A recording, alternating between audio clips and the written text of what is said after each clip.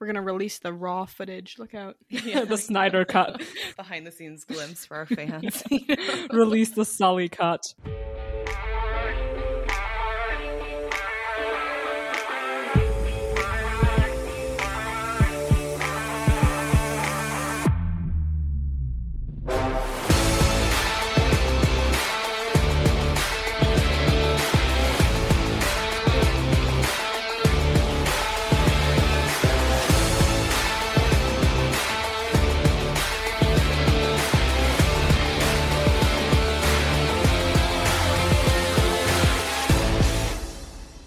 Hi, everyone, and welcome back to Goodwood, a hockey fandom podcast.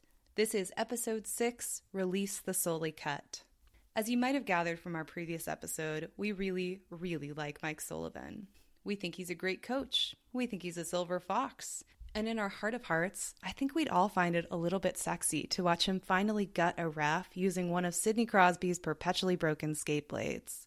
To celebrate Sully's 300th win as head coach of the Penguins and his recent contract extension this summer, we're going to devote an entire episode to thinking about where Sully fits into the pantheon of Pens coaches and why he's such a good fit for Sidney Crosby when so many other coaches, famously or infamously, haven't worked out. We're going to talk about the Pens coaching history in the Sid Gino era, about Mike Sullivan's approach to coaching as a form of teaching, and finally, which players we would send to the Mike Sullivan Rehabilitation Center for spiritually broken NHL players. Full disclosure, we did record this episode before this week's disastrous West Coast road trip. We hope that our full-throated endorsement of Mike Sullivan as a teacher and a coach will rekindle your hope and reassure you that he'll probably be able to get our guys back on track. We hope you enjoy.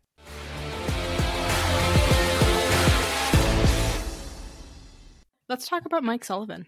Do we want to talk about some other general stuff that's happened, or do we want to just go straight Jersey? Let's talk about Penguins, and by Penguins we're talking about banana bread, we're talking about New Jerseys, and what else are we talking about? What else has happened lately? Animal noises. We're talking about So Catboy much. Chris the Tang, Sidney Crosby as a baker, and The season started 5 months ago. That's what it feels like. We've been in this for so long already. what I will say is I have a 100% in-game success rate at this point. Depends on every game I've been to in person. So either I need to buy season tickets immediately or I need to hide away in someone's luggage because I think I've got the ticket to success. It's not the team. It's not their coaching. It's my presence in that arena. So all you need to do is tell Sid and, he'll cover for you. Free tickets for life, baby. Here we go. Yeah. Unless he's got a different superstition now, with the banana bread. I hope it's a superstition. Tell us about the banana bread, Kit. Big developments on the Sidney Crosby front. Am I giving you that breaking news? Yeah.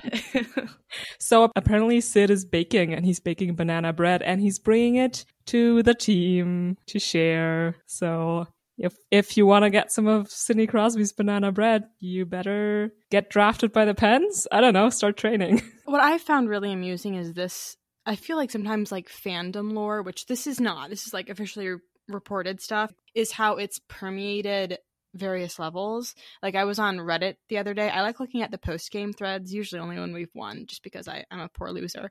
But I was glancing through a couple of our post-game threads. The amount of people on there making jokes about the banana bread I was tickled by that because I was like, oh, we're joking about this on Tumblr, and the boys, they're not all guys, but the Reddit dudes are joking about it too, and I was like, oh my gosh, the fandom is united over this one thing. The transformative fans are girl bossifying Sid over it, and the guys are having a good laugh. So I was like, oh, how cute is that?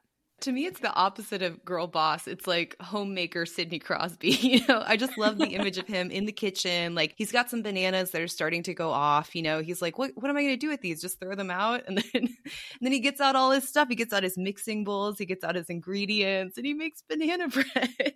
Well, here's the thing, though. I will proudly proclaim that my family's banana bread recipe is the best banana bread recipe to ever banana bread. But I am convinced that Sid is making the same, gluten-free banana bread that Chef Joff made a couple of years ago. Do you remember that? The Penguins even released like a YouTube video Yeah. of it. So I'm convinced that he's got like this dry ass crumbly banana bread that he has been eating Oh no, nonstop don't ruin my image of Sid. for the last few years. And he has just brought it in loafs to the team. Like, and every single player has been like, this is amazing. Thank you so much. I love this. Like choking down their dry banana bread. Crumbs flying everywhere. Like, I love this so much. And you know they gotta choke that down every single game now. I actually love that even more. Yeah, him being a terrible baker.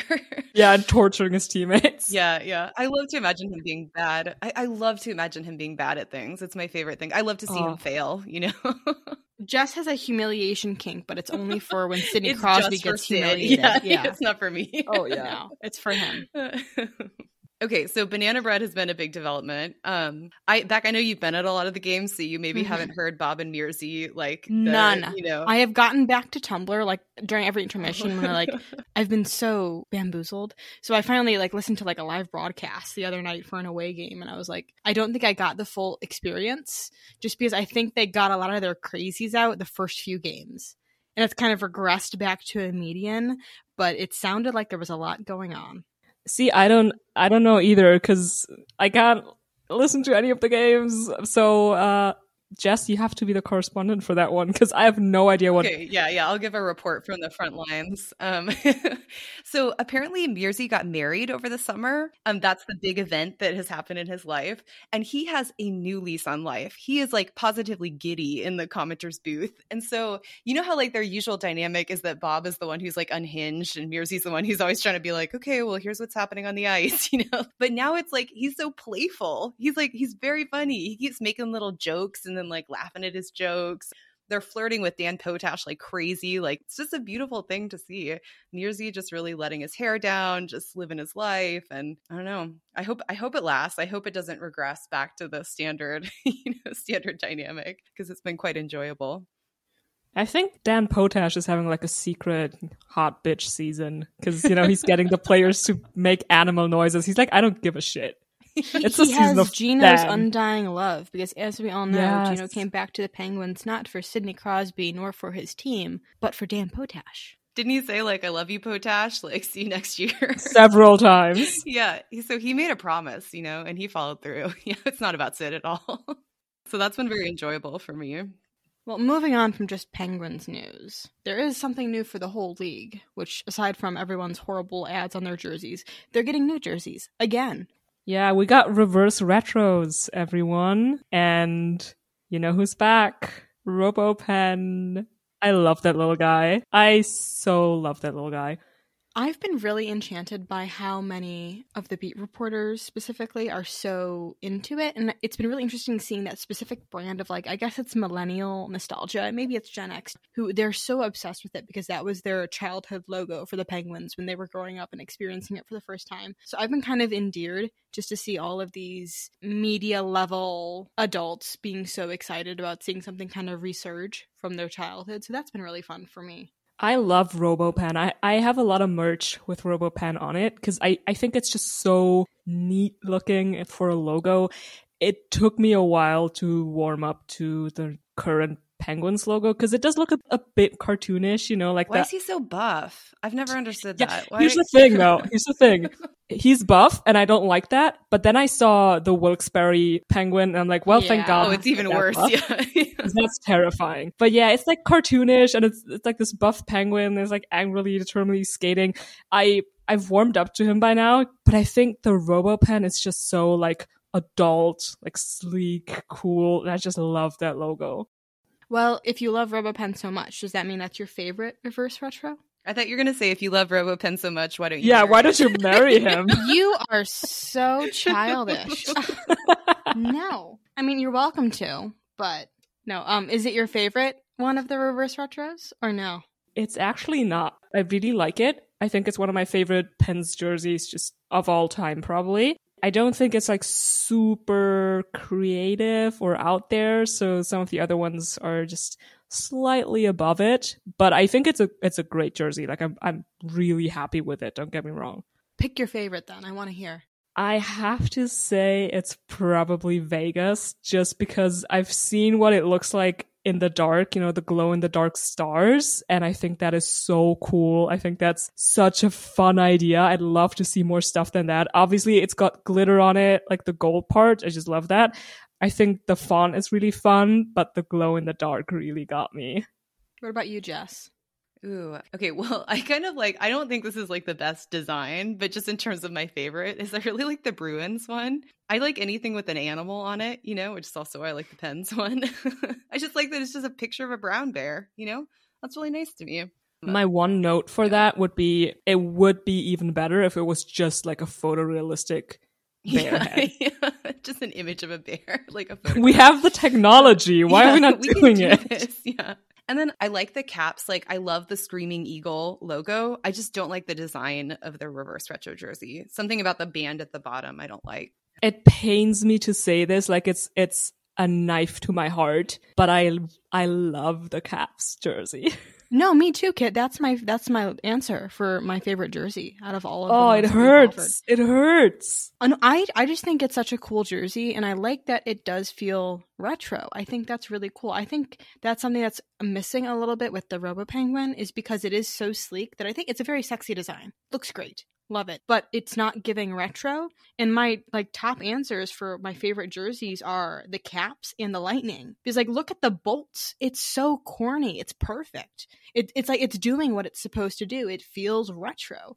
I like the Panthers one too. The colors are so bright and vibrant that I think it looks great. So, I think, is it peak design? Maybe not, but it is iconic. And I think that's when they win points for me, for sure. That's what I think about the Oilers. Because I think, to me, the Oilers jersey, does it look great? No. But what it looks like is, the bad guys from a kid's hockey movie, I've never seen the Mighty Ducks, but there's probably a bad guys, bully hockey team in it. And that's what I imagine they would wear.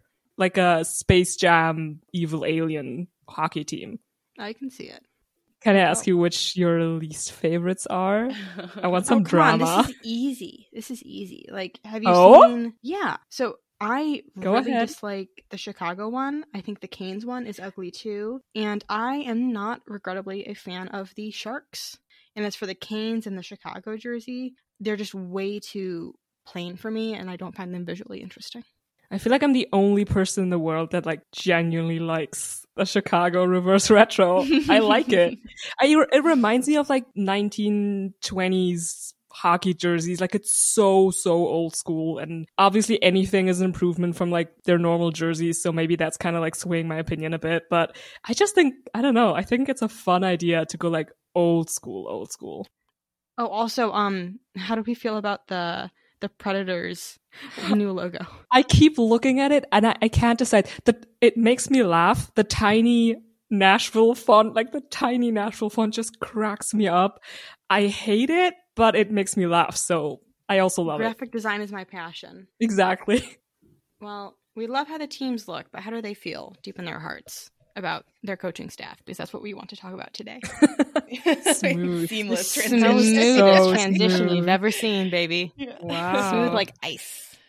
Well, let's talk a little bit about why we're talking about it. Because I feel so if you read The Athletic, Yohi just had a long article about Sully where he interviewed all the players and kind of around, right? Or did Sully just get extended in the summer? Is that right? He did get his extension, yes. Okay. So he just got a contract extension, and then it was a long, loving article about how much the boys love Sully, how beautiful it is when he speaks to them, the Jake Gensel quote. His dulcet tones, his smooth and also, voice.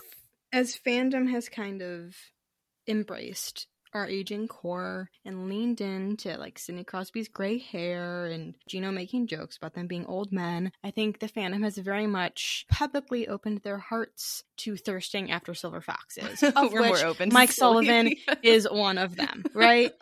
And so I think the fandom has been particularly feral for Sully for the last season or two, I love the idea that we've opened our hearts to old men because now we have these old men who we love. So we're what other old men are out there, Oh, look, there's one behind the bench threatening a ref, as he does, and chomping his gum. I love when he's just smiling and you can see in his eyes that he wants to kill a man. But he's just smiling. Well, I'm like, I think of you, Jess, as one of Sully's most ardent appreciators, just because you kind of do a running bit about him on your blog. I love him. But you're very unabashed about it. And like part of that is like the philosophy behind what he does on the bench and how you connect to that as an educator, which we will talk about. But part of it is also you really get a kick out of him as a character within the hockey universe, I think. Yeah, definitely. Yeah, I love the way he is behind the bench. And then obviously I just love the way he talks about the players, the way he talks about teaching. I just think he's a really, really good coach. And then I think he's funny to imagine as a character in that universe.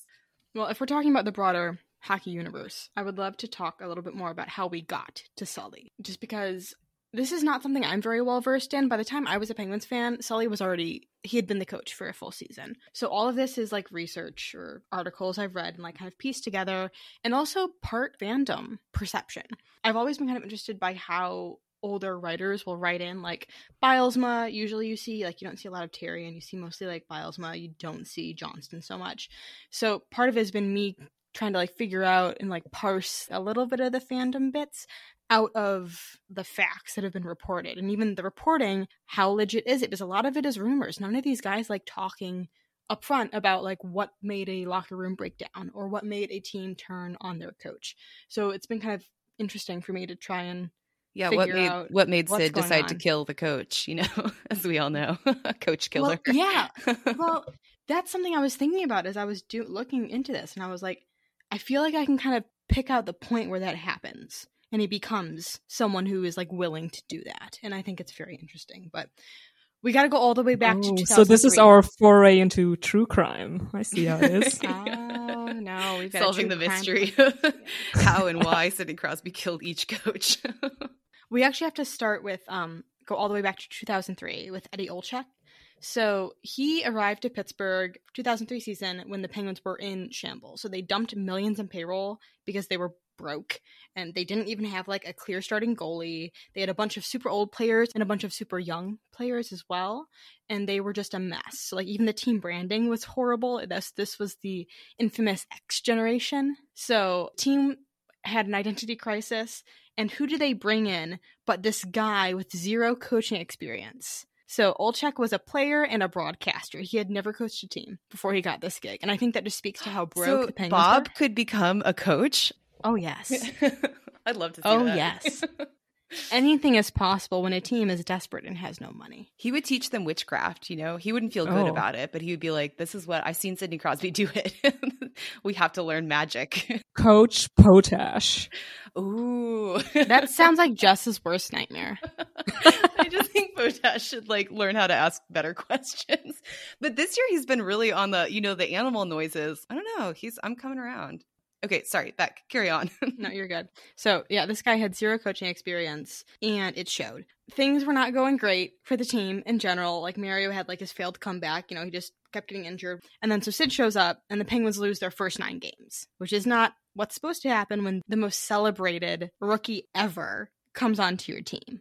You expect better, and Mario is still playing at this point. So they lose their first 9 games. It's one of the worst starts in franchise history. And so on December 15th, 3 months into Sid's NHL career, he experiences his first coaching change when the Pens fire Olczyk and then hire Michel Therrien instead. Ooh. So is he, on the true crime angle, is he innocent of coach killing in this case? Or you could say he's got very poor trigger control and couldn't wait longer than 3 months to already. Or maybe that was his first taste of blood, Yeah. Oh my gosh. Yeah. He saw the power you could have, There you go. Exactly. Well, I think maybe it was just pure. It was a crime of passion. He lost 9 games in a row. Who does that? Yeah, yeah. Not and when Sidney you're Crosby. young, you don't have great impulse control. Exactly. You just kill a coach, you got to do 18. So they bring in Michel Therrien, who has more success, I would say. So Therrien lasts from 2005 to 2009, and he was brought in to effectively discipline the team. The Pens were criticized for being lazy, that they didn't have good work habits, and that they didn't have a system. The no disciplined Penguins? Who are those people? Yeah. Oh, I wonder if they even love to practice, were they totally different than they are now? Well, I know we're kind of playfully joking, but I think it's worth like investigating seriously when you think about like the rumors about what being a rookie was like for Sid and how he had zero control over the room at that age, and there was a lot of contention between him and the older guy specifically. So it does make sense, doesn't it? My impression of him from Fic is that he's a hard ass. Is that accurate? Yes, very much. So there was a very infamous interview he did after a very bad loss where he hung out the team to dry to the media. He called them soft. He was very rude. And when he was interviewed about it, he said, I didn't try to be the good guy the next day I came in. That was the direction I decided to go in and change their focus to change their attitude. But, he said, for the first time, they showed character after I did that. That's when I said to the other coaches, now we can build off of something. So he came in, he was like, I'm not fucking with you. You are going to do my system, and you're going to play my rules, and we're going to make it work. And the thing is it did work for a while, which is interesting. So he was let go due to poor team performance, but he got them to the Stanley Cup Finals. His last full season with the Pens was the one where they lost against Detroit in the Stanley Cup final. And then the next season they won the cup, right? And a lot of the players credited Therrien for hardening them to the point where they could become champions. And they were still kind of very much ideologically, I would say, Therrien's team when they won that cup. But when they won that cup, they were under the coaching of Dan Bylsma instead. So this is the other Dan. He lasted from 2009 to 2014, and he's also the one that we see most commonly in fan works from the pre-Mike Sullivan era. He had coaching experience. He was the AHL affiliate coach at the time, and he got promoted as interim coach, but then got made full-time coach eventually, which is the same path that Mike Sullivan would follow later. Bylsma and the GM at the time, who was Ray Sherrow, really like lauded Therrien. Like, even though they had let him go, they said that his like defensive prowess was really ingrained into the team in a way that Bylsma just like rolled with it and kept it going. Sherrow credited Therrien for changing the culture and said that he had a way to get everyone moving in the same direction. So him being a hard ass in like the early years immediately after Olczak got fired, I think had a big part to play in like shaping a team that was very young at the time. Like, you think of like that was like Sid, Flower, Stahl, a lot of young guys who I think needed that kind of domineering coaching presence in the room. But Bylsma wanted to have his own kind of impact on the team. And he also wanted to be able to impact the culture, but I think he looked to the wrong inspiration to do it because the Pens got really aggressive under him.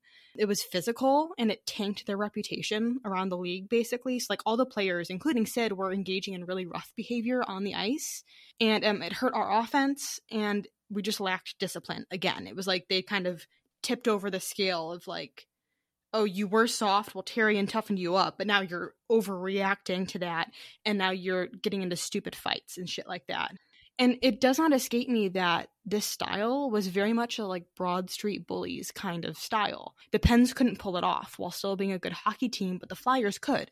And I think that's why the rivalry during the Bylsma years was so engaging and ridiculous, because the Pens were trying to like play act at being the Flyers, and it made us suck at hockey because that's not the team that we were like built to do, even though that's what Bylsma was. Yeah, we're nerds, you know. We weren't meant to be bullies. No. We're a chess club masquerading as a hockey team. It also occurs to me that this is the time period where Sid's concussion troubles happen. And I don't want to come off as saying that he asked for trouble in any capacity or that he's responsible for his injuries. But I do find it interesting that when the Penguins were playing really hard physical hockey is when Sid suffered a catastrophic injury. Oh my gosh. So this coach killed him. This is a different kind of crime. It was self-defense.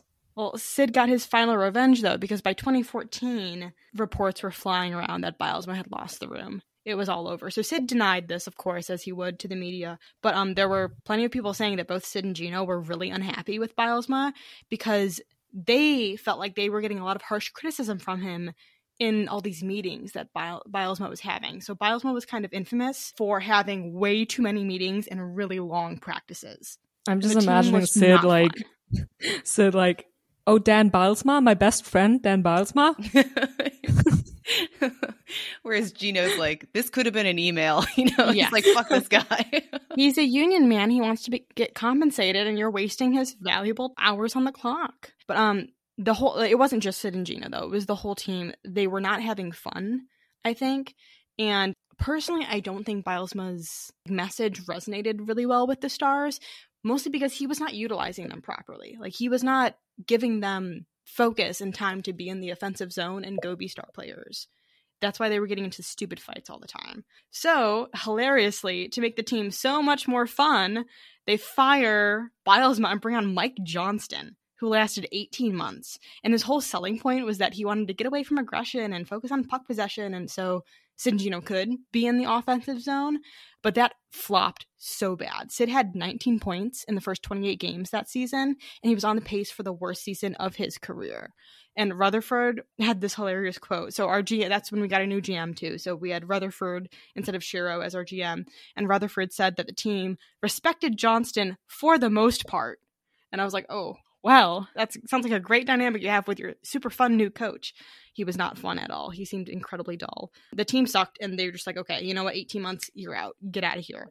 And that was also when Sid was having his quarter life crisis. Do you guys remember that? No, tell us more. Okay, so there was this hilarious Sports Illustrated article that came out at the beginning of the 2016-2017 season. So this is right after the Penguins had won the Cup under Mike Sullivan's coaching in 2016.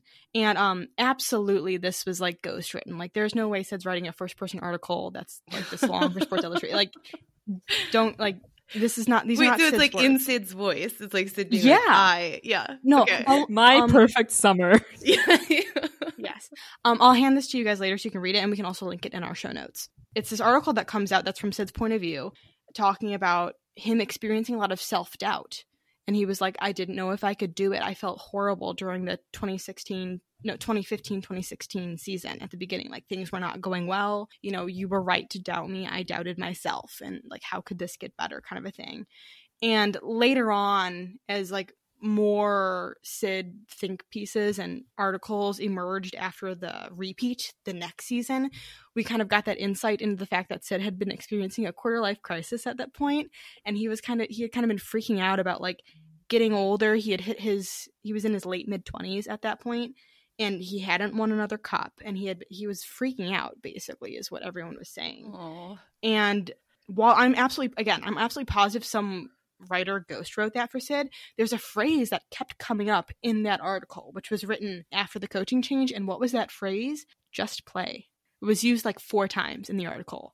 And so I know that when that writer did that interview with Sid to write that article, Sid said that. And why did he say that? Because that is Sully's favorite phrase. You are linking together like all the threads on the board right now. I'm loving this. Well, that's kind of what I wanted to do for myself, because I wanted to kind of build the story of the coaching in Pittsburgh and like why it happened the way it did. And to me, that was kind of like the final nail, like sliding in to join everything together, because knowing that Sid had been freaking out about like mortality at age like 26 or whatever, you know, in 2015. And then he got another coaching change after being incredibly bogged down and not performing well after having they were life-changing injuries with the concussions. He recovered, but he lost a year and change of his career to it. So he was in turmoil, and this was during the like Sidney Crosby is overrated, he's past the baton era, and he was feeling it very evidently, self-admitted to the media, to his friends. And finally, they kick Johnston out of there because he's not doing jack. And Sid isn't performing, Gino isn't performing, no one is. And then they bring up their AHL coach to see if this one will work. And that AHL coach that they bring in is Mike Just Play Sullivan. I'm imagining Sid is like, you know, like recently divorced, and he's like at a pottery class, and there's this new instructor. Their eyes meet across the wheel. Yeah. And then, well, we all know what happens. They win 2 cups, and they fall in love. They've been happily married ever since. So yeah, that's a brief history of how we got to Mike Sullivan. I love it. I love it. I'm so interested in what it actually looks like when a coach loses the room. You know, like, what does that actually look like? They keep saying that phrase, you know, like the coach lost the room, but what does that mean? I'm so interested in that. Do you guys remember that iconic quote where it's like, it's about Sid and Gino, and it's like, they increasingly came to believe that they were the only ones to have each other's backs? Yeah, it's romance, peak romance. Right. Right. And so like that was it too. Like that was during like those years, and that was partially about the team as well, like team strife and discord. But that has to be awful to be like the coach, and you're coaching some of the most famous athletes of their generation, some of the most talented ever, period. And it's like, okay, so not only do you have to wrangle this, you have to deal with them as people, you have to deal with their egos, you have to deal with their talent and execute. And then you have to get results because everyone's expecting that these top tier caliber players are going to be getting the results that they want. And in some cases they are paying for. And I have to imagine that's just like, I don't know, I could never hack it as a coach for many reasons. I don't think I'm naturally inclined to be one, but the pressure is intense. So I think that's why the players are so quiet about the whole losing the room situation, for the most part, at least the Penguins are, because that is, it has to be like emotionally devastating. Yeah. And Kit, you teach too, right? Yeah. I always imagine that it's like when you've lost a classroom, right? Or you've kind of lost control of a lesson or something. And like when you can see people sort of checking out and they're not engaging, or that you can tell that they're not really buying into the thing that you're trying to do. And like, yeah. And that's like such a bad feeling, you know, because it's hard to know how to course correct in the moment. And like, yeah, and sometimes you can't. I feel like with teaching, you usually don't get like fired from it. You know, you have to figure out like a way to get it back on track. It's like you get fired, but you immediately get hired by another school. Yeah. Yeah. But I imagine with coaching, it's kind of the same thing. Like people stop buying into the ideology or whatever that you're trying to get them on board for. I think that coaches can be scapegoated too, though. Like if things aren't working on the team, they'll fire the coach because that's like a tangible change they can show like the team's brass and the fans and be like, hey, look, we know shit's going off the wall. So here, we got rid of that guy. We're going to bring someone new in. But I don't think that's always done with the utmost care or responsibility towards the room. And, you know, that doesn't mean that all the issues within the room are going to be fixed just because you brought someone new in. Yeah, but it probably does sometimes help to get kind of a new perspective on. I mean, it definitely seems like Sully like transformed that team, you know. Oh my God, yeah. And had a huge effect. To me, it's fascinating how Sully also so much kind of encapsulates and has shaped the Penguins the way that I think a lot of fandom sees them now, you know, like the Penguins, the way they are now, their identity is so much a product of Sully's teaching. And that is just mind-blowing to me to think about. Like they are Sully's monster.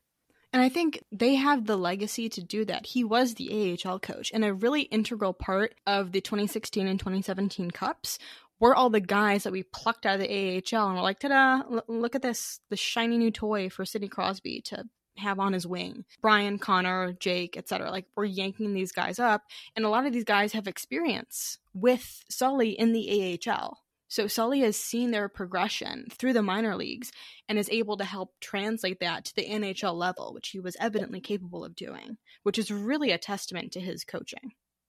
Yeah, and I think it's crazy to me to think about how, like we were talking about this a little bit before we started, but like just how unbelievably well his philosophy of coaching meshes with the way that Sid seems to think about practice and improvement and learning. I really think they were like made for each other. You know, like Sid was made to be coached by Sully. Sully was made to coach Sidney Crosby. And then like the way that, you know, that the articles talk so much and the players talk so much about how Sid sets the example that trickles down to everybody else in the locker room. Like people model themselves off of the way that he practices. And so if you have somebody like that who's so aligned with and in tune with the coach's philosophy, and then he's the guy that everybody in the room follows and looks to, yeah, it's just really remarkable. Like the that like beautiful relationship between Sid and Sully and how that shaped the Pens' identity as a team. Give us your shit manifesto, Jess. I want to hear it. My shit manifesto. Why does Sully's philosophy work for Sid? Yeah, well, okay, so I think the number one thing about Sully that I really like about him as a coach is that he like sees himself as a teacher first and foremost. I'll link to this long lecture that he gave on player development, but that's what he says. He says coaches are teachers. And so we have to think about what we're doing as teaching and as developing skills and the character of the people that we're working with. And I think that he is really interested in like how people learn and how people improve. And he has a mindset that's very focused. Like his mindset is very much that anybody can improve and people can improve much further than like they might think, right? That like skill isn't innate, but that it's learned through practice and through structured practice and feedback and getting better. And I feel like that is just so aligned with the way that Sid thinks about his own improvement. Like you see how Sid just like seems like somebody who does not believe at all that talent is just inborn, the way that he'll break down, if he's struggling with a thing, the way that he'll break it down into tiny component pieces and drill each one in a million different ways and then string those together and then like practice it a million times and then like always be pushing himself to try a slightly harder version or a slightly more complex version or a slightly more unpredictable situation to apply that skill in. They both really understand that science of learning. And I don't know if Sid is versed in that research at all, like if that's something that he reads about or if that's something that's just come through the way that he's been coached. But Sully definitely has read that stuff. And I think it's just really cool, like how well that idea about like improvement and how you get better, like how well that fits together for them. I don't know. I could go on for a million years about how Sully teaches. Please do go on. This is very interesting. Yeah. So, and I think too, the other, like what I would say add to that is like this idea, this mindset towards improvement. It's focused on like incremental improvement. So like I was reading this interview with Sully and he was saying one of the things that he always tells players, and I think you hear this echoed in the way that players talk to the media, is that you come to the rink and you try to get a little bit better every day. So it's not this idea of there's like a huge jump you have to make or that some people are cut out to be superstars and some people are never going to cut it at the NHL level or whatever, right? It's like you start from where you are and you always focus on getting a little bit better each day. And I think that's like really, I don't know, that feels like very Sidney Crosby to me, that interest in like continual incremental self-improvement, like putting in the hard work of getting better. Yeah, I don't know. And I think too, like, I guess what I like about that is like people around the NHL joke about like the Mark Donk effect, but like the Mark Donks don't come from nowhere. It's not like we just have like an unusually high concentration of good players who've never been recognized, right? Who are toiling in the AHL or whatever. Like they're produced by like the Sullivan coaching system. So the reason that guys will come here when they're kind of slumping or people think they're past their prime or whatever, and then perform like way, way beyond expectations is because of the way that Sully teaches and coaches and develops players. And that's why we get somebody like Brian Rust or somebody or people who other people would have written off. But, Brian Rust is kind of like the product of Mike Sullivan from the AHL to present. I love that. Mike Sullivan, maker of donks. Yeah. Yeah. I guess the other thing I really like about him is he has this really practical understanding of how people learn that is really actually grounded in like research on how like the neuroscience of skill acquisition.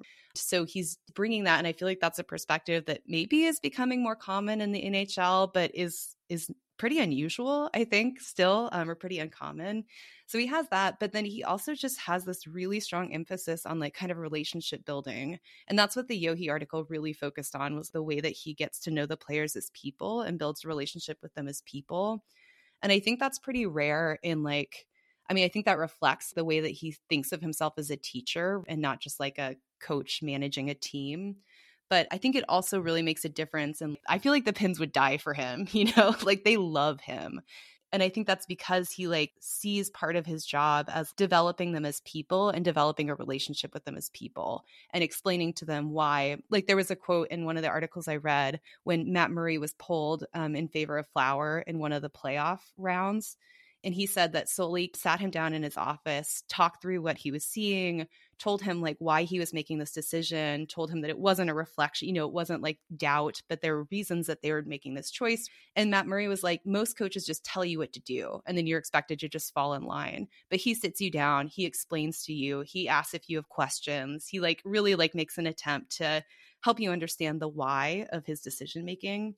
And I feel like that just speaks to the respect that he has for the players as people, that he sees them not just as cogs in this machine of a profitable hockey team or whatever, but he sees himself as having like a responsibility to them as human beings too. And that's why I love him. That's my pitch for Sully. Something that I find really interesting about his relationships with the stars on the team, which are so hush-hush and so mum. They don't give us anything. Like to the point where the media is like the secret behind doors relationship between Crosby and Sullivan, and it sounds all salacious, is that it kind of, I don't just think that Sully is the perfect coach for Sid. I agree 100% that they are so well aligned. I also think that Sully has gotten the best version of Sidney Crosby as a player. And I don't just mean on the ice, I also mean in the locker room. I don't think that was true when he first started, but I think it's certainly true now. Like, you hear so much about how settled Sid is after he got the repeat cups and how he's kind of blossomed a little bit and kind of let go and like learned to enjoy life a little bit more. And I think that Sully is getting a version of Sid that has not been seen by other coaches. And I don't mean to make that sound like I'm very curious what Sully would have done with 18-year-old phenom Sid. If he could have found a way to get him that first cup sooner, if he could have found a way to mature him a bit faster, I don't know. But I also just think that handling a star of Sid's caliber is something that is incredibly difficult to do and something that I find other coaches on this team have kind of struggled with. There was this one quote from Bilesma about it where he talked about kind of being starstruck almost and not knowing what he could teach Sidney Crosby and Evgeny Malkin. Like, what can I do? You know, they're superstars. And that seemed like a very human reaction, but I also think it's the wrong one when it comes to approaching Sid and Gino as a coach. And I think Sully has been able to strike that kind of extremely respectful, but also extremely grounded approach in how he deals with the team stars. And in return, it's gotten him a lot of respect. And like, yeah, it's helped that Sid is in his 30s now and like apparently really good at being a human at this point in his life. But I think a lot of that has to do with the fact that Sully knows how to talk to these guys in a way that's extremely difficult for, I think, almost anyone. And I feel like, too, with Sid, he's just so, who knows if he's smart, like, you know, in other areas of his life, but he's so hockey smart, you know, and like so smart, too, about his own improvement and growth and development that it must take like a really confident, steady hand to earn his respect and then also coach him in a way that respects like the intelligence that he brings to his own improvement. You know what I mean? Like, and I just think that kind of Matt Murray quote about how Sully, like other coaches tell you what to do and expect you to do it, and Sully wants you to understand the rationale behind what you're doing. I feel like that would really resonate with Sid and with the, you know, that high hockey IQ, right, that everyone talks about. Another thing in that, I watched that long lecture on player development that he gave. And one of the things that he talks about is that he says like a lot of coaches will just focus on like running these mindless drills or telling the team what to do or whatever. And his philosophy is really grounded in like the core thing that you're trying to do is trying to cultivate their critical thinking and decision-making skills. So it's not just teaching them like rote systems to do or whatever. You're trying to help them understand the why so that they can look at the situation on the ice. They can assess what's happening. They can decide what they're going to do and they can act on it without needing the coach to always be telling them like how to respond in a specific situation. And sometimes they make mistakes and then he wants them to learn how to understand the mistake and course correct the next time around.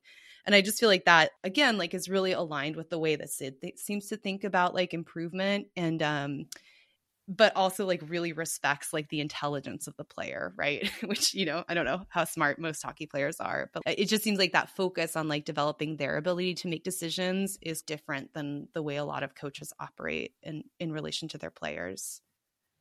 I do think it's interesting to compare him to other coaches in the NHL because I think a lot of coaches, I mean, you have to remember the kind of systems, the teaching systems, educational settings that those players come from, you know, their juniors careers, you know, like the kind of coaching that they're used to. And I think a lot of that from what I've read is very much, you know, that super hierarchical, you tell them what to do and it's not their place to question it or understand it. It's their job to do it. And I think sometimes, you know, that kind of approach can have like a short-term effect like it had on the Pens, like what Beck said, you know, like if you tell them to the media that they're shit, it might for a short time really spur them on, you know, like some players will want to prove you wrong. But I think long-term, it's just demoralizing. And I think that Sully having the science on his side really helps him to build that long-term success, which is why I think, you know, he's still the coach after a pretty long time. When you compare him, I just had to pull up this quote from the Flyers coach from, I think, just before the season started. So John Tortorella was asked by the media if he has found something that the Flyers are good at and can build on. And his answer was no. So, like that might spur you on for a bit. And the Flyers are doing really well right now, thanks to the unending support of their biggest fan, Beck, I suppose. But who wanted the rivalry to recover, so they're doing really well right now. And also for the record, when I started seeing the Flyers winning all these games, I changed my mind. Like, stop it. Yeah, but stop. So, it works for a short time, but I think that's also one of the reasons why, these coaches are so short-lived, their contracts, that they keep getting fired. It's, first of all, teams go through ups and downs. It's just natural. It's just how it works. But also a lot of their strategies just don't work in the long term. And I think Sully really has like a different kind of teaching technique that is based on the science and based on, pedagogical research, and it works for him and it works for our team. Would you guys like to hear about the players it has not worked out with? Sure, yeah. Just because, I agree. I love Sully as a coach, but I think I'm so interested when, players and coaches don't get along. But I'm so curious, and especially with a guy like Sully, who has the room, evidently, and he has the stars on his side. I'm always so curious when you do hear about a guy not getting along with him. Can we also at some point talk about Gino? Like that rough year that Gino had when he and Sully were... He is my final example. Okay, yes. All right. We may need to put a trigger warning at the beginning of the episode because, unfortunately, the first player I'm talking about is Ian Cole, who just had the anonymous Twitter leak that the league looked into and then brushed off. So Ian Cole had a rough go with Sully from the jump, it appears. So he started with the team in 2015, and he was a healthy scratch for 11 consecutive games that season. He was only brought back into the lineup when Ben Lovejoy was injured and they had to bring someone up. And then in November 2017, so later, Sully sat Cole as a healthy scratch for 3 games again. And when the media asked about it, Sully said that he had had discussions with Cole about how he can improve his game. And that was all he said. But then he got snappy with the reporters. He said, I think sometimes you guys make it up as you go. I don't know where this stuff comes from. Ian Cole is part of the Pittsburgh Penguins. He's part of our team. He's a valuable piece. He's an important part of our hockey team. Just because a player comes out of the lineup doesn't mean we don't value what he brings. So he was not having it. Despite that defense, the media knew that something was off between him and Ian Cole. People were well aware that Sully didn't like how chummy Cole was with the media. Cole was incredibly popular with all the beat reporters, and Sully didn't like that, so much so that Cole was temporarily banned from speaking to the media late in the 2016-2017 season. And his teammates were confused too because they didn't know why he was being scratched. In the 2017-2018 season, the season started a little roughly, but not poorly enough for Cole specifically to be benched. So he got sat for another 3 games. But then by February of 2018, it was over. Cole had asked management to stay. He wanted to sign another contract in Pittsburgh, but they traded him. And I'm 100% sure that was because they chose Sully, because Sully and Cole did not get along. Fascinating. Yeah. That was really interesting to me because that was one case of one strong personality not getting along with Sully. And then my second example is Phil Kessel. There's a great quote from Sully where he said, and this is after Phil had been traded, Sully was asked about him, and he said, Phil's always been a strong personality. Let's just say that Phil has strong convictions on how he feels the game should be played, on how he thinks he should be played and utilized in certain situations. Sometimes we were in agreement, and other times we weren't. That's part of what makes Phil the player that he is. So, very neutral, pretty nice now that Phil was out of his hair. But it was not working. And something about Phil was he was never going to be a Penguin for life, but the end of his time did sour. Things got messier than they should have, and a big part of that was his relationship with Gino. Phil's personality was a novelty at first, both for the media and for the players, I think, because he was so unbothered and, kind of flat delivery and stuff like that. But I also don't think he fit Sully's system well, and I don't think he had the personality to work with Sid or Gino long term. And Phil's ego and his desire to chase individual accomplishments, which is understandable, but it stopped working because it impacted Gino in particular because his relationship with Phil broke down. as it's rumored, because he felt like the middleman between Phil, who was his friend outside the rink, and Sully, who Gino respected. And Phil and Sully weren't getting along because Phil is going to do as Phil is going to do. And thus, Gino felt caught because he was literally on Phil's line, and also, Sully had his ear. So Phil kind of solved that problem himself because, again, he was not meant to be with the Penguins for forever. But that was a very clear personality and ego mismatch that worked well for the Cups, but was never going to work long term. That's very interesting, like the two different reasons, like with Ian Cole, that it seems like, Sully does seem to really be very careful about what he says to the media and how he like talks about the team or the players, like it seems like he really chooses his words carefully. And I can imagine that he would not like that, and I think Sid shares that, right? Like that sense of what happens in the locker room doesn't need to be in the media, And then like Phil Kessel being sort of like resistant to that type of coaching or set in his ways in a particular way of playing, or I don't know. It's just interesting to think about why they didn't work out. That leads me to the last player I want to talk about, which is Gino. So Gino got really caught up in the Phil Sully drama, but he had his own shit going on. And I specifically want to talk about the Gino from the 2018-2019 season, his bad season, because we talk about how Sid was going through like his quarter-life crisis during his mid to late 20s and how that impacted his play and his relationship with his coaches at the time.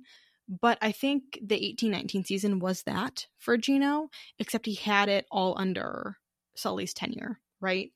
And he admitted in an article with Rossi to fighting with Sully. He said, I think my head starts like getting crazy. I fight with Sully. I fight with teammates, a little bit upset at everyone. And he said that he article fought with... is so good, by the way. Isn't it? That's like, it yeah, really Rossi's greatest work. And Gino says that he fought with Sully mostly about ice time because Sully did not trust him to play the 20 minutes that he wanted. He didn't trust Gino's decision-making skills, and he didn't trust Gino as a player, which is like hard to swallow. Again, like Gino is he's very good at what he does. And to lose the confidence of your coach has to be incredibly difficult. And knowing that it's true, Gino was not himself that season. So in summer 2019, Sully asked GMJR about visiting Gino during the offseason. And apparently Gino also wanted that to happen, wanted to clear the air with Sully. So in July, they met in Florida, and Sully kept the contents of their conversation very private. And all he said was, there are specifics of the conversation that I'll keep between Gino and I. But certainly we're very much on the same page about how we're going to go moving forward and how Gino can help this team win. And Sully also admitted that the team chemistry was off during the 2018-2019 season. He said that the team the season before, by which he means the 18-19 season, didn't come together as well as they should have. It's not any one person's fault or two people's fault. Like I said, it's the responsibility of everyone involved to make a positive contribution in that regard. So it looked like after the 2018-2019 season, where both Gino struggled and the team struggled, that it was on both of their minds. And they met together and talked about it because they knew it was important to them to like reconcile and figure out how to move the team forward in like partnership, which I feel like speaks to how Sully thinks of Gino, because I think, like, again, we all know that Gino is like self-conscious about his communication. So the fact that Sully was like, I need to go talk to Gino and clear the air and make things right with my number 2 star says a lot about what he thinks of Gino and what he thinks he needs to do to keep relationships good. It reminds me of that. I can't remember if it was Brian Rust or Brian Dumoulin, but like in the Yohi article, the recent one, they were talking about how like Sully just seems to be really good at knowing what each player needs. So like he communicates differently with Sid than he does with Gino, than he does with Letang or whatever. And I feel like that does come from that ability to, or first of all, it comes from having a good relationship with the player and knowing them well enough as a person, and then knowing how to adjust your approach to reach them if there's a breakdown of communication in the relationship. And I don't mean to say that other coaches don't have that relationship with their players, but I feel like so much of the way that professional sports, the way that they talk about and treat athletes is, and we've talked about this before, but you're really treating them as a commodity or like as a resource that you're trying to extract the most value from before you move on from it. And I feel like it must be pretty refreshing to have a coach who really seems to invest in you as a person, right? And like want to get to know you outside of just what you can do for the team or what you can do on the ice. And I don't know, I feel like that is probably another reason why he's had so much staying power with the team, is that he has those deep relationships with people. I think that Sully's relationship with the team is kind of one of the main parts of what makes him a good coach. The way that, as you said, he really tries to understand every player, all the Mark Donks, all the Buzz Flibbits. I think he is good at treating them, the same as his stars. And I think that's kind of where that mentality that I think the Pens are embodying right now comes from, the just group of nerds, chess playing, bunch of dweebs on the plane kind of thing. I feel like a lot of that is, just the way that they can see themselves through how Sully treats them. And yeah, I think it makes them fun to watch. It makes their play fun to watch. It makes their chemistry fun to watch. And I really hope we get to keep Mike Sullivan for longer because I love him. I want him to be my life coach. I don't know. Yeah. Do we want to talk about Sully and the fandom? Yeah. What do you have thoughts? Oh, I didn't think this far ahead. Yes, the thought was, I think it's interesting to look at all the kind of side characters of fandom, by which I mean the people who are not players, but who are, family, friends, staff, etc. And the way that they are incorporated or not incorporated in transformative works, the way that they are sometimes very much on the periphery of fandom's perception of their team, and sometimes they're very central. And I think that Sully, in my perception, has been a person that has become more central in kind of how the team is talked about and how the team is perceived on a fandom scale. I'm very interested in that and kind of seeing how that characterization builds and develops as we see more people talking about him and writing about him. And I think that especially like the coach, as a role, as kind of almost like an archetype versus Sully's perceived personality is something that I really like getting into. I have a hot take. Oh. And that hot take is, I think for Sid Genofix specifically, or any Penguin ship that does not involve the coach, I think Dan Bylsma makes a more interesting side character than Mike Sullivan does. And then I will say, if the ship is like Mike Sullivan and Sidney Crosby as the ship, I think obviously like the coach, Sidney Crosby as the ship, I think Mike Sullivan is the more interesting choice. And I will say that because I don't think Sully makes for a good antagonizing force at all. My overwhelming perception of Bylsma as someone who has only consumed Penguins hockey of his era through like fan works, because I wasn't a fan yet, is that he did a great job of like driving Sid and Gino closer together because they were fed up with him and they did not work well with him and they did not like his coaching style. And with Sully, I think even if you do like get bare minimum antagonism between like him and Gino over the whole Phil situation and also over Gino's wanting more minutes, that's more of an internal conflict of like Gino not living up to his expectations for himself and to his potential, right? So it's not really a Sully problem, it's a Gino problem. And I don't think Sully creates that kind of narrative issue for the couple to kind of work around, unless he is part of the ship, in which case, yeah, all of his secretive meetings with Sidney Crosby that happen behind closed doors are very interesting, So I think it's just not as dramatic to have Sid and Gino like sit around the house and be like, Sully's so great. Oh yeah, he's so great. Did you see that drill? Oh, I love Sully. He's amazing. He validated my emotions so well. Yeah. So yeah. I think would be interested. I haven't seen a lot of him in fan works, I think, because he hasn't been an issue to talk about, and he hasn't really had a lot of fics written about him. There have been a few, but I think that as like an antagonizing force, as some of our older coaches have been, he does not fit the bill. I totally agree, Beck. I'd love to see him as more of like a developed side character, though, in kind of the way, I know we're going to talk about side characters in a future episode, but like in more of the way that I would love to see Jen as like a more fully articulated side character. Because I think one thing, I love fanfic, obviously, but one thing I think fanfic can get very focused on the main ship, but I think some of my favorite fics are ones that really delve into the relationships with other people around them, which are not always antagonistic relationships. But I would love to see more of Sully as a character who's integral to the story in some way, not necessarily as the antagonist. I would like that too. I think, any good fic is going to have really interesting side characters. And I think just because of the longevity of some of the people who have been with the Penguins organization, there is so much room for it. I mean, we kind of talked a little bit about this with Chris in our other episode about like the fact that he's been so overlooked in FanWorks, despite being part of the core that we hype up so much. So yeah, I think, it's difficult because of course I think with FanWorks, usually the driving impetus is like the ship. So all of the emotional energy and like loving detail gets sucked up by that. But it would, it would be nice to write something where, I kind of gave more than just lip service to like these stories that are also very interesting and would also prop up a main story even better if they were lovingly dealt with. Any closing thought on Mike Sullivan? I think we need more Kit thoughts.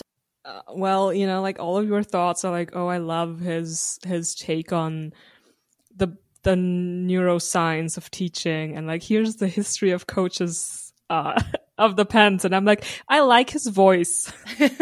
It's very nice. I like his Boston voice. Accent that the team is mocking behind his back.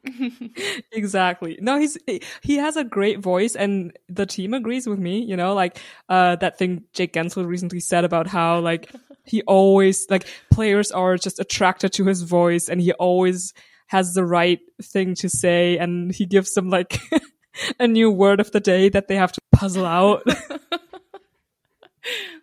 I just love that image so much. Like Sully using, okay, so like this is kind of a tangent, but it's related to the word of the day thing. But like one of the kind of aspects of like deliberate practice, which is like the coaching methodology, part of that methodology that he uses, one of the things is that you're always putting people in what's called the zone of proximal development. So it's like everybody has their comfort zone of skills that they can perform with no extra effort or whatever. It comes easily to them.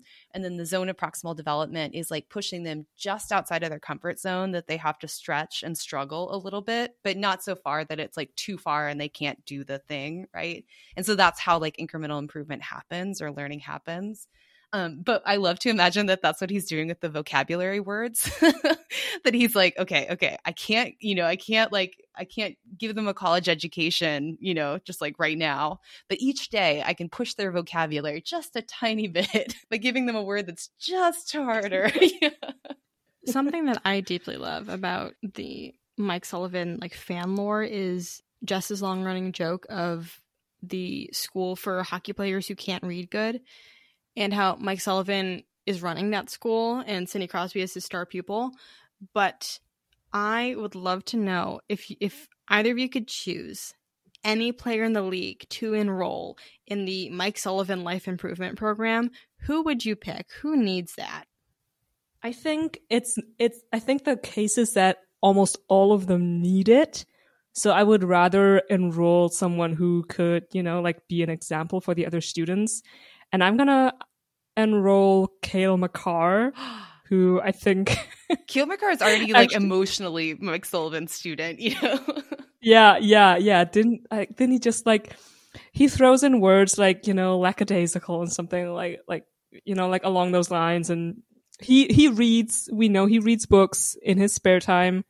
So I think he could be like a really good kind of like just student that you put in the classroom to have like the other students kind of get used to the idea of like, oh, you can be good at this and play hockey. Wow. I would love to, I'm trying to think about who, maybe this isn't literacy specific, but just who I would like Mike Sullivan to be a life coach for is like. I'm sorry. I didn't mean my question. I should have rephrased that. I didn't necessarily mean the question in the way of like who needs to read. I meant like what player needs like the player rehab that Mike Sullivan could give them. Yeah. I mean, I think like if you took like a really ground down like player, like they would flourish. Like for instance, like I don't know how TK is doing this season, but I think TK under Mike Sullivan's tutelage would be just like, he would just thrive in that environment. So once again, I am making a pitch for drafting TK or trading TK to the Pens. I don't want him on the Pens, but I think it might be God, I forgot his name. Oh my God. Describe him for us. Yeah. He's like the best hockey player in the world right Connor now. McDavid? And that says a lot about him that I literally forgot his name. It's like that guy. Yeah, he's like, oh my God. you know that one. Like Connor McWho? Oh my God. You have to cut that out. I have no promises. Yeah. Oh no. Please. Oh my God. That's so embarrassing. Well, I was just going to say Connor McDavid. It might be his last chance at rehabilitation. So it's not the player I want, but it's the player, it's the coach he needs.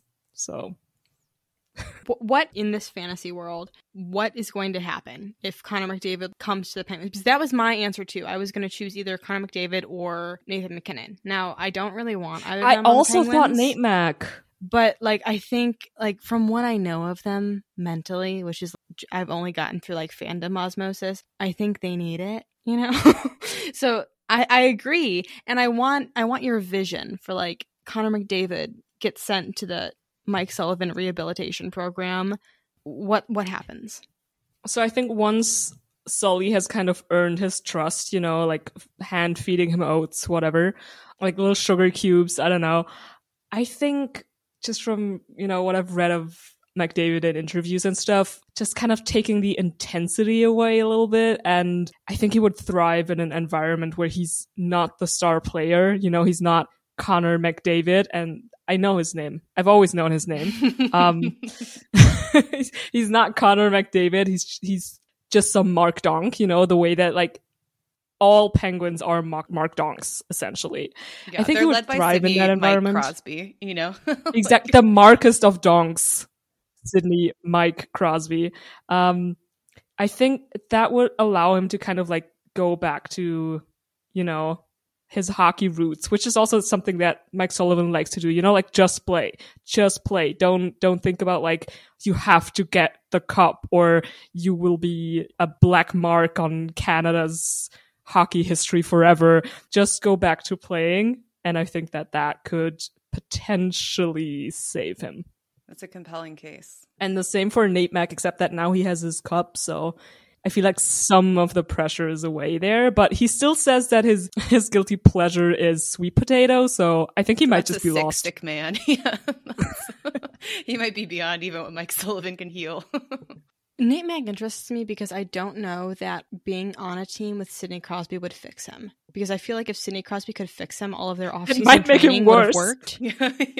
Honestly, I think Sid is making Nate worse. Sid's been trying to reparent Nate since they met, and I don't think it's working. It hasn't happened. No, it's not. And, I just don't know if that's going to give him the results he wants.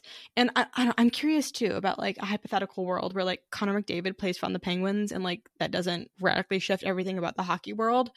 But from, again, the rumors I've heard is that he's, not the best captain. And I'm so curious as if to that's, I'm sure there's some, grain of truth to it. But he's not getting the Sidney Crosby treatment. And I think part of that is the fact that he has not had the young success that Sid has. I mean, he's a phenomenal player and he's, racking up individual rewards like no one's business. But he doesn't have the cup, which is the issue, right? And Sid got the cup pretty young, 21. And the fact that McDavid hasn't, I think, is probably going to be a perpetual thorn in his side, just like it had been for Nate Mac. And I don't know if he can, come to the Penguins and be humble enough to accept direction, because according to everyone in the hockey world, he has already surpassed Sid as the best player in the world. I mean, Nate Mac as well. People have said that Sid's still top 5 or 10, but he's not number 1 anymore. And I don't know if Connor has been attended to emotionally or mentally in a way that's going to really make him work on a team where Sid's whole shtick is his humble pie attitude, which has not always been the case. Again, he was a little brat at 18, but he got knocked around by guys older than him and he sucked it up because the whole media was looking at him and calling him a little whiny baby.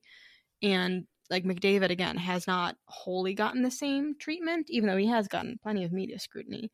But like, I don't know. It's just like, if there was an alternate world where I could just watch that simulation run out, I would be so curious. Yeah, I'm fascinated too, because like you guys both pick superstar players, but like, I don't know, to me, like, I think obviously he works really well with Gino and Sid, but like, I kind of think the people that he could have the greatest impact on are the like kind of middle of the road players who could make a huge jump. You know what I mean? Or like a player who's really ground down, who everyone thinks is a bust. Like, to me, that's where like Mike Sullivan thrives, you know? Turning a Mark Donk-esque player into like a really reliable, good, confident player. I agree. And I think something, too, that I did not take into consideration when I gave my answers as Nate Mack and oh, no, I'm forgetting his name, Connor McDavid. Oh. You're infectious, Kit. Look out. It's the most forgettable name. I'm sorry. I'm so sorry. I'm sorry to all our listeners out there who are called Connor McDavid. Like, this is nothing personal. I don't think we have any Oilers fans at this point. They've already canceled us. We're over. But I think, too, is like, with Sully, we've seen him go up against guys with big egos. And, like, historically, the guys have left. You know, he's gotten them out of the room. Gino was able to, like, come to Sully and be like, I want my minutes. Sully said no. And Gino was angry with him and fought with him over it, but they reconciled it. And that's been, like, a... Yeah, because like, what was Gino going to do? Like, was he going to make Sid choose between his hockey soulmate and his coaching soulmate? Like, no, he's not going to put him in that position. Right. And like, but then you get like the other guys that had big egos and had big personalities that Sully did not jive with, and they left the team. They were traded, even though in some of those cases, our GM very much did not want to trade those players, but he did because he knew it was a choice. So like, there's a valid potential that like Mike Sullivan cannot fix a superstar hockey player who has, you know, issues that are not fixable by the Sidney Crosby style rote work. You know, if it's an ego issue, if it's an emotional issue, if it's how you relate to your team, if it's how you handle stardom, I don't know if Sully is equipped to fix that. He could try, and I think he'd give it a valiant attempt. But we've seen him go up with guys with big egos before, and it has not worked out in those guys' favor, and they have not stayed on the team for very long. To me, McDavid just doesn't seem like a big ego player. He just seems kind of like depressed. So I do actually think that it would be good for him to kind of like be treated as a Mark Donk. Not that he is one, you know, but that he could kind of like become just a team player again, like instead of like the superstar. So I think like he's kind of maybe the exception, but with Nate Mack, I don't know if he would necessarily thrive under Sully. If he can't thrive with Sid, I don't know. Which, like, he has. Like, he's done very well. They're very happy, you know, working out in Sid's garage instead of Nate's. But, you know, Nate's still feisty, and he still derives pleasure from sweet potatoes. And and a decade of friendship with Sid guilty has not changed pleasure, that. Please. He feels ashamed about it. He's gonna look at the framed picture of Landeskog in Sid's basement and get angry because it's not that's him. He's like, that should be me. That's gonna do some insane psychosexual things to him, just seeing Landeskog in Sid's garage. Okay, we gotta wrap it up, but great conversation about Sully. I love him. He has like a lesser version of the Sidney Crosby effect on me, where he makes me want to be a better person, you know, like work harder, like be more disciplined, whatever. But I really like him. He would much more successfully be that for me. Like, I think Sid is cool or whatever, but like Sully feels so like casual. A teacher. He's cool or whatever. No, like I put Sid in a jar. Like that's you know, my ideal Sid. Yeah. My ideal Sid is the one in the jar, but Sully, I'm like, I would take a class under his tutelage, and like I think it would result in good results. Whereas I personally don't really want Sid to teach me anything, because I don't think he's like the best teacher, because he's so naturally good at stuff, and I think I'd just be scared and intimidated. Oh, I think he's so good. Let's have a second episode where we talk about Sidney Crosby's pedagogy. Just the way they talk about him, like, I don't know. I think I would definitely learn something from Sidney Crosby. I think that's the thing, where you learn by observing. You don't learn by being taught by him. I feel like my kind of like style, my work ethic would jive much more with Gino's. Like, we're kind of the same. We're like, we're off the clock. I'm working exactly as much as I'm being paid for. The buzzer's just gone, so I'm not gonna get in a fight, and I know what I'm worth. I'm not what I'm worth. I will pretend to check out the free market and, please send me your contract when you're ready. Like, I feel like Gino and I would get on much more, like we're much more closely aligned. So that's who I'm trying to model myself after. You're gonna join Gino's union on the Penguins. Exactly. The Lorbos of the world unite. And I think that's it for today.